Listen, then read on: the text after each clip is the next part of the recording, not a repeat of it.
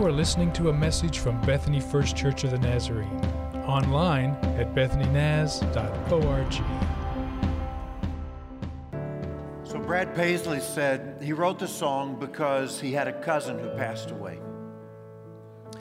And he said, when my cousin was in the hospital and he was in intensive care for weeks, there was not an hour that there weren't at least 2 church members at the hospital the whole time. They actually signed up for shifts. And he said, I remember thinking, why would somebody do something like this for somebody they barely know? And Paisley said, I finally came to the place where I decided it's because of their faith and their desire to be like Jesus. So I have a story and you have a story, and my story is that all of my life, I have been surrounded by Christians who have acted in ways that to people who weren't Christians, I'm sure seemed ridiculous at times. We never saw Sunday as a day to sleep in or have a long cup of coffee in the morning or dedicate it to football and golf. Every Sunday of my life, we have gotten up and we've rushed out the door because one of the practices that was more important to us than maybe any other practice was worshiping together as a community of believers and dedicating time to God. There's kind of this whole list. All of my life, I've been surrounded by Christians who gave 10%, think about this, of every dollar they ever made to God's work, because they believed that God's work was so important and this is what God was asking of them. And beyond the 10% that they gave every Sunday to God's work, they also gave offerings to compassionate ministries in the community like Two Lakes, or offerings to missions around the world like Africa or the Native American reservation. Beyond that, once in a while, there would be a building program or a sanctuary that needed to be renewed. And people would make commitments that would require them to give for 3 consecutive years. And they would do without because they believed in the cause so deeply. All my life, I've been surrounded by Christians who could not wait until their vacation rolled around. You going to the Caribbean? Is it an all-inclusive? You going to Europe for a tour? No, we're going to Africa. AIDS has hit a small country. And for 2 weeks, we're going to serve with the AIDS task force. It's some of the deepest suffering of all humanity. And we're going to be there in the middle of it. So I kind of get it sometimes when people look at Christians and say, you know, they do some crazy things. So here's what I want to talk to you about today, okay? It's simply this. Our faith must impact the way that we live our lives, and therefore, the way that others view us. So I think the question that we have to walk away from the room with this morning is turning this statement into a question. So to what degree does my faith impact the way that I live my life? And therefore, the way that people who are not Christians view me. So I want you to open your Bible with me to the book of Acts, chapter 11. Okay, chapter 11. I'm going to start reading with verse 19. I'm going to read 8 verses, but I'm going to love with you, okay? Here's what this is about. The first 7.5 verses are context. And we're really only going to focus on the last sentence in the 8th verse this morning.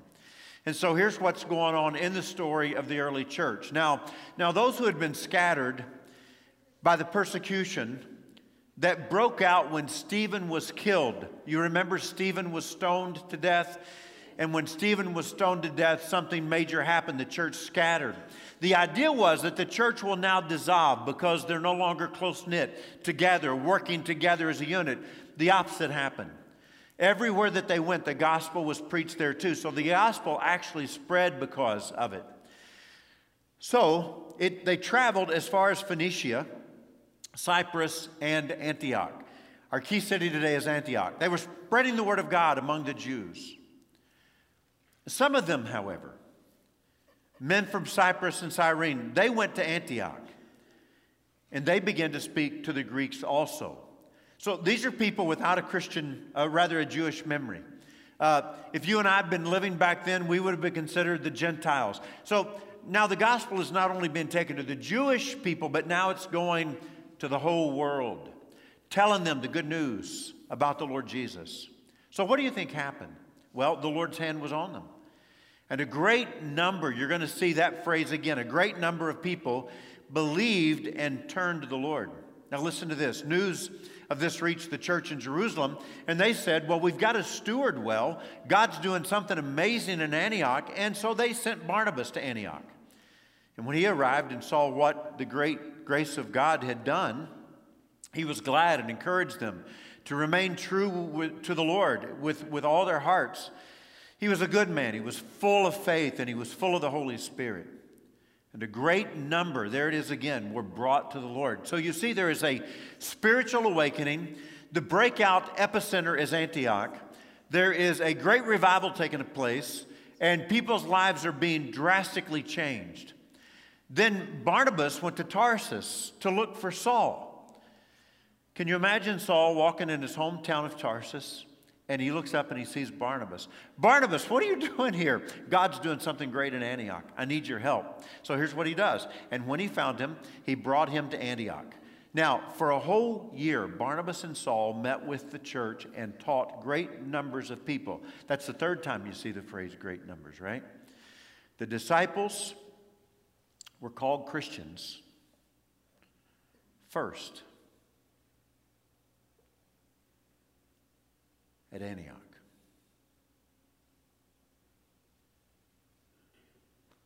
Who called them Christians? And why did they call them Christians? And what did that mean to people who called them Christians? I want you to live with that last sentence throughout the next week. Anybody in the room have a nickname? If you do, just raise your hand really high. If you're online, would you tell your online pastor what your nickname is? I see a few hands, nicknames. So I have 4 friends that I was in seminary with, and we all 4 call each other Buzz. We don't remember why. We think it had to do with a bad haircut somewhere along the way. When I was a toddler, I cried so much that a family friend nicknamed me Happy. Sometimes nicknames are very short term, and sometimes nicknames last a lifetime. Sometimes they're funny, and sometimes they're embarrassing. You might be saying, why are we talking about nicknames? And can we get back to who was calling these people Christians and why were they calling them Christians? Okay, we'll get back to it. So let me just think with you, okay, and work through this with you. So if we begin to make a list, we would ask first, well, who called them Christians? Was it Jews? Are the Jews the ones who called these early believers Christians? Scholars are going to agree with me that it wasn't the Jews. Now, they did use names of contempt to talk about Christians. You might remember that one time the Apostle Paul stood before the governor of Judea, Felix. His name was actually Marcus Antonius Felix. And when he stood before Felix, the Jews who accused Paul said, he is a ringleader among the sect of the Nazarenes. So if you called somebody a Nazarene, it wasn't a compliment because Nazareth was a peasant village. It was a village full of people who had rented or leased small parcels of farmland, and they tried to scratch out a living from the dirt. They were truly the lower status of society. And so to say a bunch of Nazarenes would be like saying kind of a bunch of marginalized poor people over there that nobody pays attention to. And so they would use names of contempt, but they probably wouldn't have said Christian, and here's why. Because Christ is in the word Christian. And Christ is the translation in the Greek of the Hebrew word Messiah. And the word Messiah was very dear and very sacred to the Jewish people. They were long awaiting the Messiah. And they would have never taken a name so sacred and made it a name of mockery, so it wasn't the Jews. And so then you ask, well, then who was it? Could it have been maybe the Christians? Did they call themselves Christians? So we have lots of names that Christians referred to themselves as in the New Testament. Brethren, saints most often, dear children.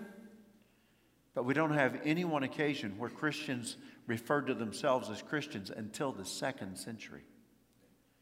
And so who was it? Well, was it Jesus? Did Jesus call them Christians? Did he say, okay, you little Christians, get over here?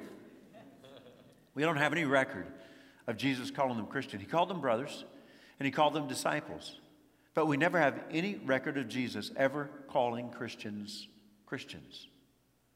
Well, then who called them Christians? Was it unbelievers, non-Christians? Bingo.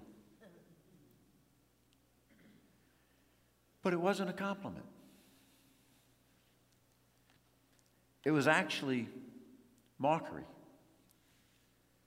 It was ridicule. It was derogatory. You know what it was? It was a nickname. And it stuck. And the Christians lived with it.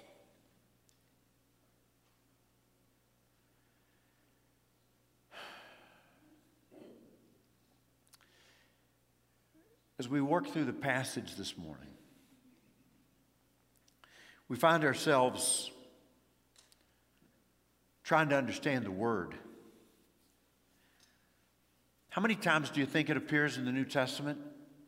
For that matter, in the whole Bible, the word Christian? 3. It's used here.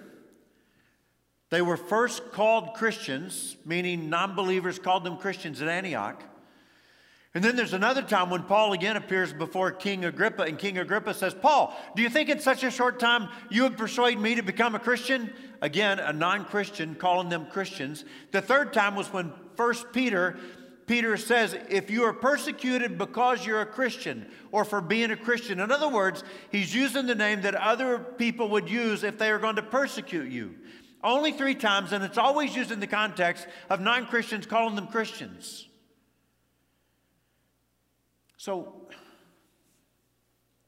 I remember spending some time with a pastor who had retired when I met him, but he had planted a church out in Oregon. And he said, here I was, recently married. We had no money. We had no way to do anything really in forming a church, but I believe God had called me to start a church. And so finally, we began to have people into our home, but our little home was so small that didn't last long. And then with no money, I finally went to a drive-in theater, and I talked to the owner of the drive-in theater. If I will clean up the drive-in theater, if I'll pick up all the beer bottles and all the Coke cans and all the trash laying around the drive-in theater on Sunday morning early, will you let me stand on top of your concession stand and let me preach to the people who will drive up in their cars and roll down their windows and listen into the little audio box? And the drive-in theater owner said, okay. And Del Galloway said, I stood there one Sunday morning on top of that concession stand preaching to those few cars who were sitting in front of me. And one car was an old kind of broken down wood-paneled station wagon. And the guy was sitting there with his arm out the window and his window down, and he wasn't very far from me. And his family's in the car. And I cast this vision that says, one day, this church that we call Hope will have a great cross on a hill, and we'll build a great building, and thousands of people will come to know Jesus because of this church. And he said the guy in the old wood-paneled station wagon just laughed out loud at me.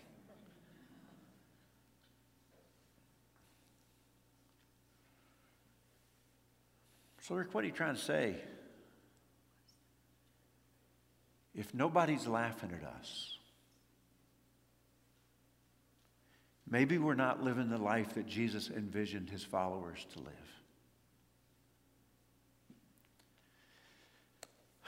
Another way to say it, if they're not calling us names, then you got to wonder if there's something wrong with the way that we're living our lives. Keep the big ideas coming.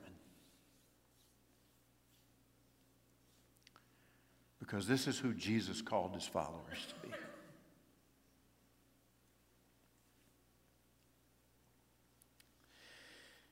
I was talking to a couple the other day, and I've always got my sermon on my mind. And so it's horrible to admit this because they don't even go to our church, but I pitched them my sermon. And so finally, one of them said to me, can I be completely honest with you? And I said, sure. And they said, if somebody asked me about my faith, I would be tempted to tell them that I'm really into Jesus. And I think Jesus is awesome. And I want to follow Jesus. But I don't think I would use the word Christian.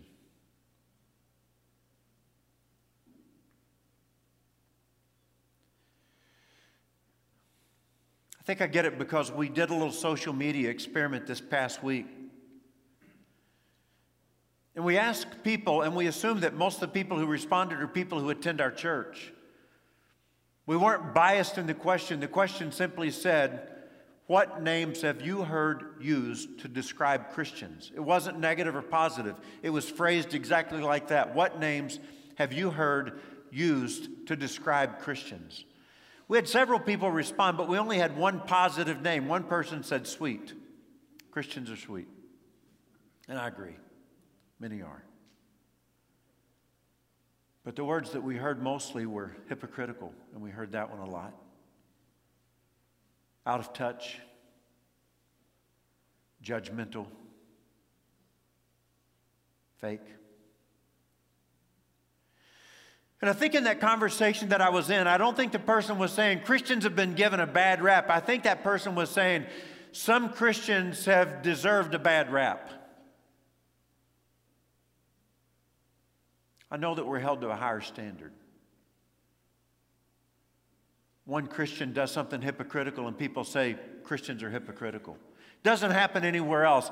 When somebody in the NFL, the National Football League, does something crazy, I don't hear everybody saying the whole football league is nuts. I think we're held to a different standard. But I have to admit to you that there's some Christians who I've said to myself, they're crazy, and it wasn't in a good way. But way more than that, I have lived my life around Christians who the world probably looked at and said, they're kind of crazy. And it made me smile. Yeah. So let's break down the word, okay? In the Greek, the word Christian is Christianos. So the first word, Christ, I told you earlier, is the Greek translation for the Hebrew word Messiah. The long-awaited Messiah of the people of Israel, the people of God. God's anointed one who would usher in the kingdom of God and restore the nation of Israel. In us indicates followers of. And so the word Christian simply means followers of Christ. And so what non-Christians were saying about the people in Antioch was simply this. It's like they're a lot like the guy they follow, Jesus. They tend to act a lot like him. They tend to follow his teachings, and they tend to follow the way he lived his life. It's like they're doing things like he would do things. They're acting like he would act. They're responding like he would respond. These people look and act a lot like the one they call the Christ, Jesus. And I think here's what's going on. Believers were called Christians by unbelievers because they were so different. These people had been born again. So when their mother gave them birth, they were born physically. But when they were born, this time they were born of the spiritual birth. And it was like their whole life started over, and they had new values. And they loved it deeply. And they gave generously. And they served others with abandon. And they forgave people who wronged them. I remember as a little boy looking up at my mother because I believed that someone had wronged my family terribly. And I said, Mama, what are we going to do? And my mother looked down at me and she said, Ricky, we're going to forgive them. The year I moved here, 2012, a gunman walked into a one-room school in an Amish community in Pennsylvania, and he shot 10 little girls. It still grabs my heart. 5 of the little girls died. After he shot the 10 little girls, he turned the gun on himself and killed himself. As a nation, we were inspired in the next few days by the conversations of that Amish community as it related to forgiveness. And the first thing that surprised us was that we learned they had taken an offering among the entire community. And they had raised a large amount of money, and they took it to the widow of the gunman. And they gave it to the gunman's widow and her 3 children. And we were even more surprised a few days later when that community showed up at the cemetery at the funeral of the gunman, having only the day before buried their daughters. And they hugged the widow and the extended family, and they said, God will give us the grace to forgive. Brad Paisley maybe said it best when he said crazy.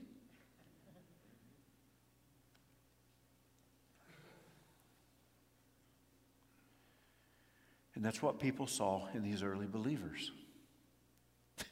They did some of the craziest things.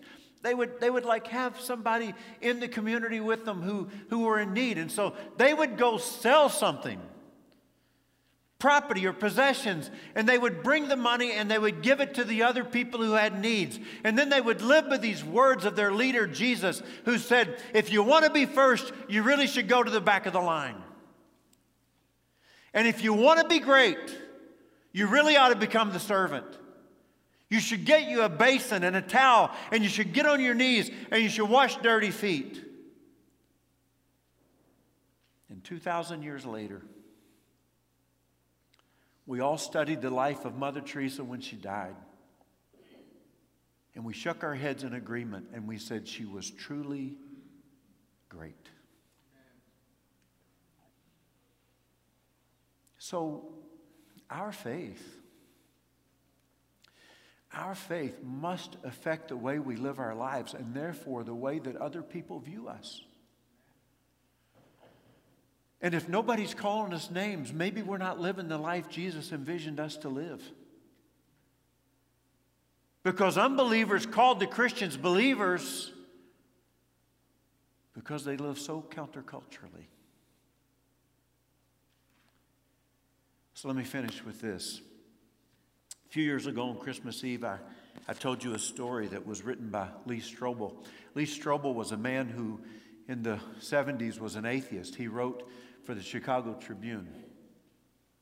And he said, we had heard about a family, grandmother and 2 granddaughters, whose little roach-infested apartment had burned. And they were forced into this little tiny 2-room apartment. But they had nothing. When I was sent over to write the story, I was shocked. There was no furniture anywhere in this little tiny space. There was not a kitchen table. There was nothing hanging on the walls. There was not a rug on the floor. There was nothing. And so I wrote the article and pretty much forgot about it. A week and a half later, it was Christmas Eve, and I was sitting in my office, and there was no big story to tell. And I remember wondering if my article had made any impact. And so I drove over to the Delgados' little tiny apartment and was not prepared for what I was about to experience. There was a Christmas tree in the corner with gifts all around it, and there were food, and there was furniture, and there were appliances. And because I wrote in the article that the little girls had one sweater between them to share, there were coats and hats and gloves, plenty of everything. And then on top of that, lots of cash.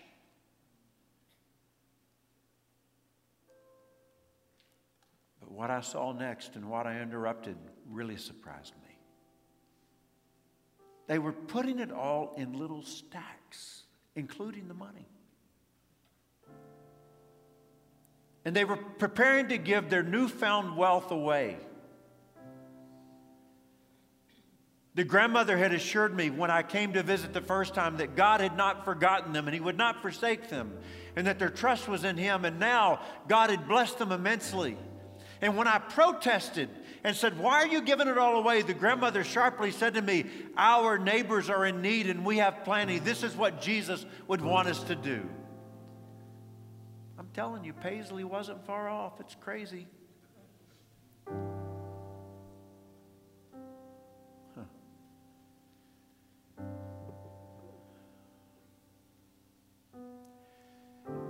He went on to write,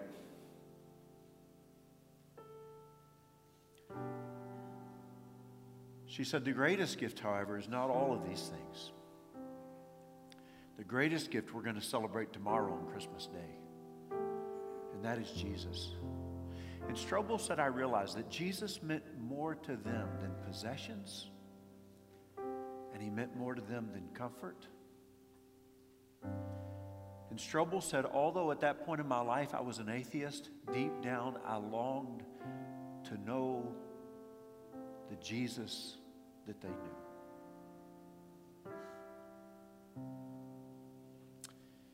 I think we leave every Sunday, and I always ask myself what I want you to, walk to the car with, what I want you to take home.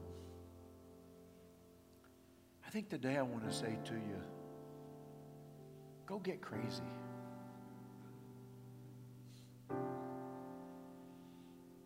And live the life that Jesus envisioned you to live.